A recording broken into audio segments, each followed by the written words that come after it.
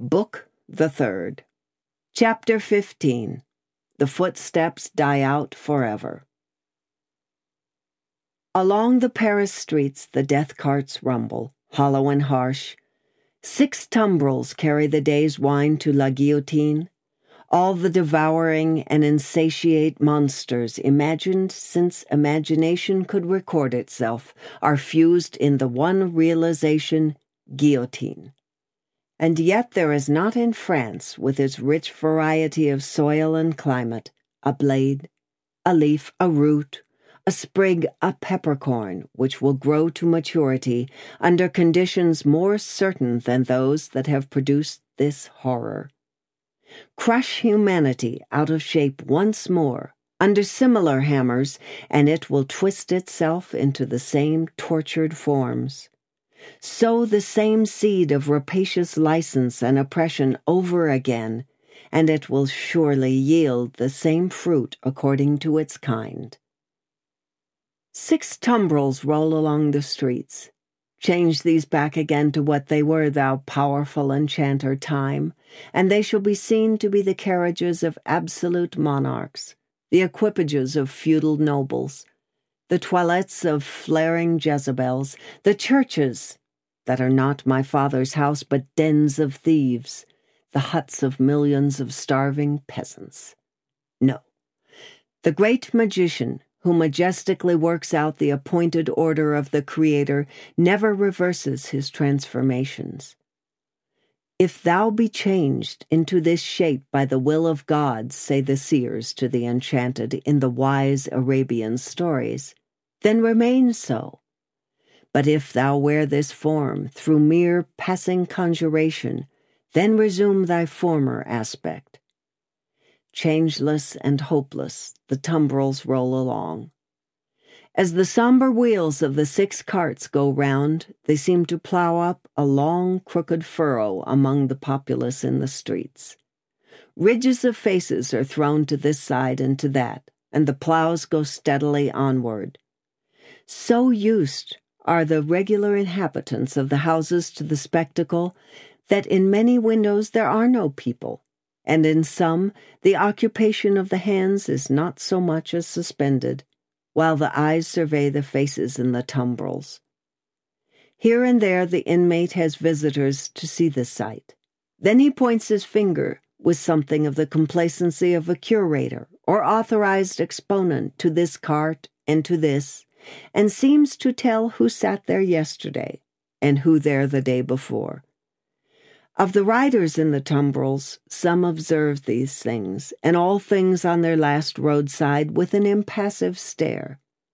Others, with a lingering interest in the ways of life and men.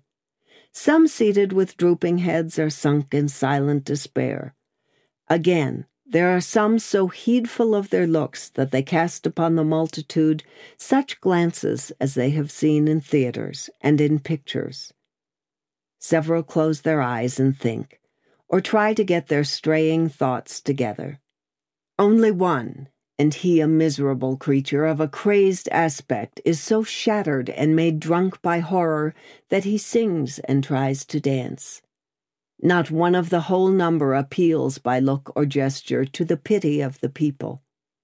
There is a guard of sundry horsemen riding abreast of the tumbrils, and faces are often turned up to some of them, and they are asked some question.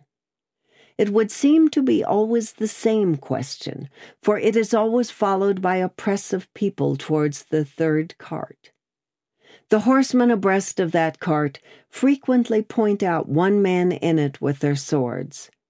The leading curiosity is to know which is he.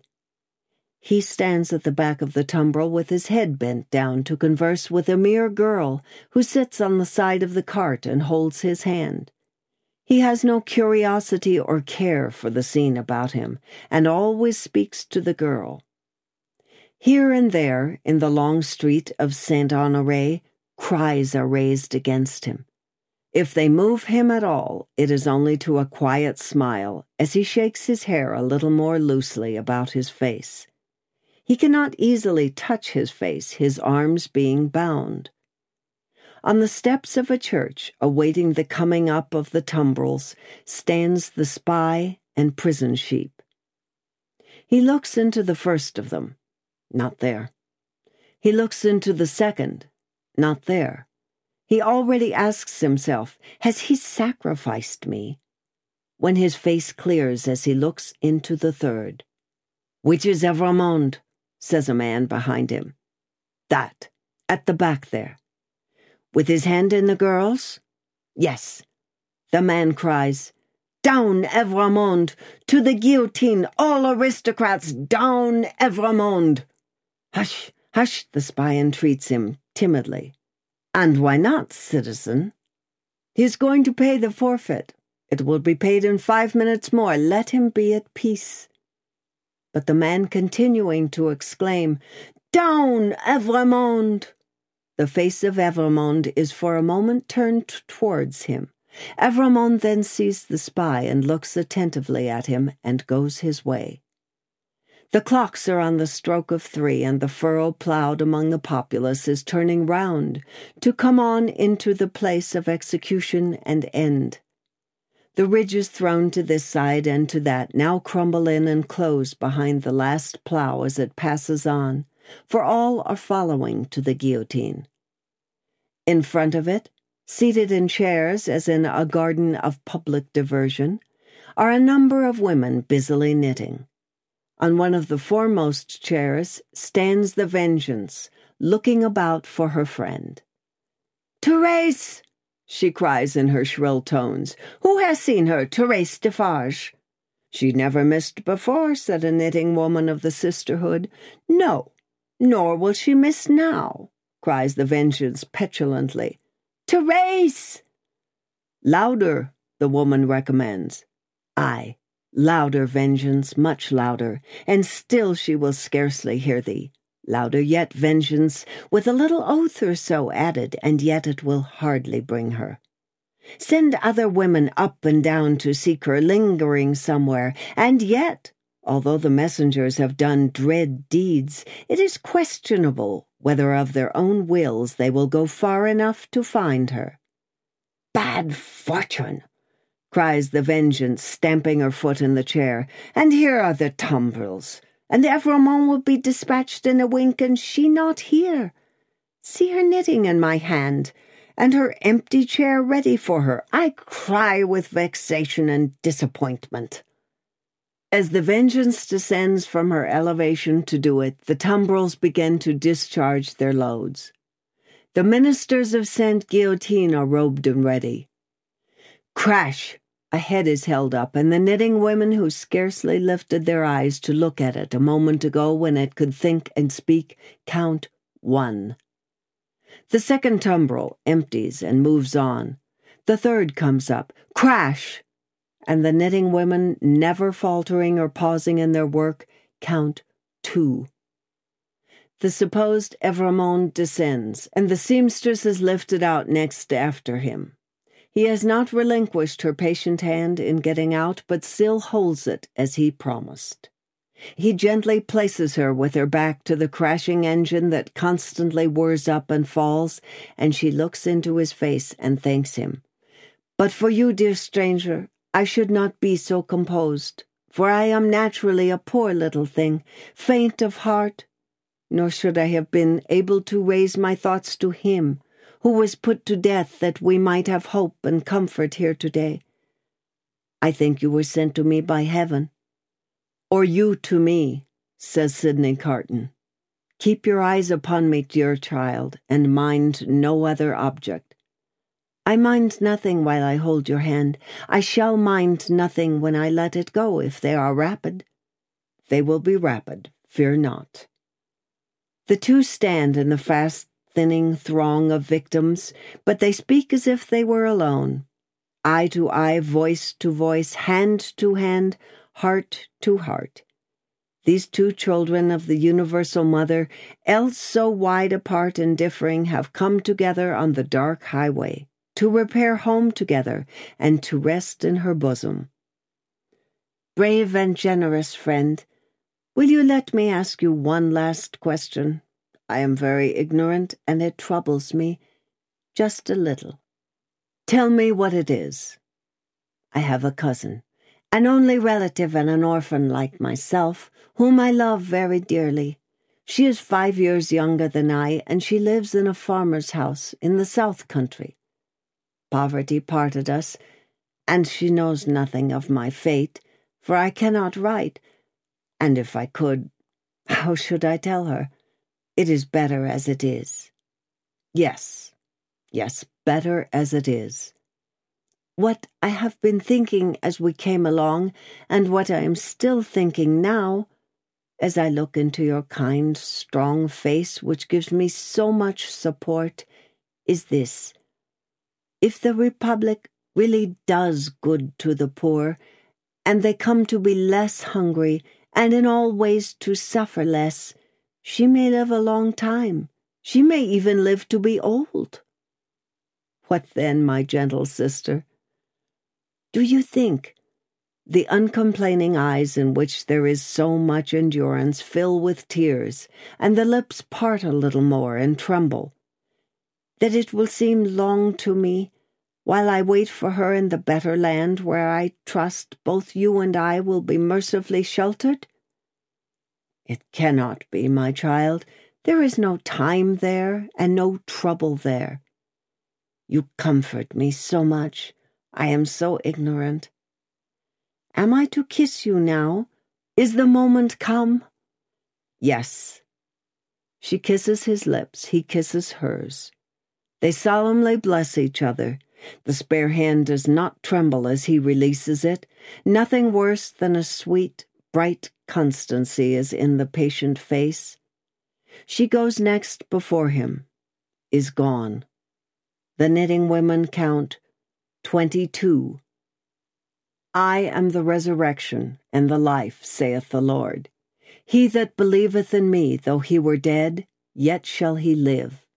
And whosoever liveth and believeth in me shall never die. The murmuring of many voices, the upturning of many faces, the pressing on of many footsteps in the outskirts of the crowd, so that it swells forward in a mass, like one great heave of water, all flashes away. 23. They said of him about the city that night that it was the peacefullest man's face ever beheld there. Many added that he looked sublime and prophetic. One of the most remarkable sufferers by the same axe, a woman, had asked at the foot of the same scaffold not long before to be allowed to write down the thoughts that were inspiring her. If he had given any utterance to his, and they were prophetic, they would have been these. I see Barsad and Cly, Defarge, the Vengeance, the Juryman, the Judge, long ranks of the new oppressors who have risen on the destruction of the old, perishing by this retributive instrument before it shall cease out of its present use. I see a beautiful city and a brilliant people rising from this abyss, and in their struggles to be truly free, in their triumphs and defeats, through long years to come, I see the evil of this time and of the previous time of which this is the natural birth, gradually making expiation for itself and wearing out. I see the lives for which I lay down my life, peaceful, useful, prosperous, and happy in that England which I shall see no more. I see her with a child upon her bosom who bears my name. I see her father, aged and bent, but otherwise restored, and faithful to all men in his healing office and at peace. I see the good old man, so long their friend, in 10 years' time enriching them with all he has, and passing tranquilly to his reward. I see that I hold a sanctuary in their hearts, and in the hearts of their descendants, generations hence. I see her, an old woman weeping for me on the anniversary of this day. I see her and her husband, their course done, lying side by side in their last earthly bed, and I know that each was not more honored and held sacred in the other's soul than I was in the souls of both. I see that child who lay upon her bosom and who bore my name, a man, winning his way up in that path of life which once was mine. I see him winning it so well that my name is made illustrious there by the light of his. I see the blots I threw upon it faded away. I see him, foremost of just judges and honored men, bringing a boy of my name, with a forehead that I know and golden hair, to this place, then fair to look upon, with not a trace of this day's disfigurement, and I hear him tell the child my story, with a tender and a faltering voice. It is a far, far better thing that I do than I have ever done. It is a far, far better rest that I go to than I have ever known.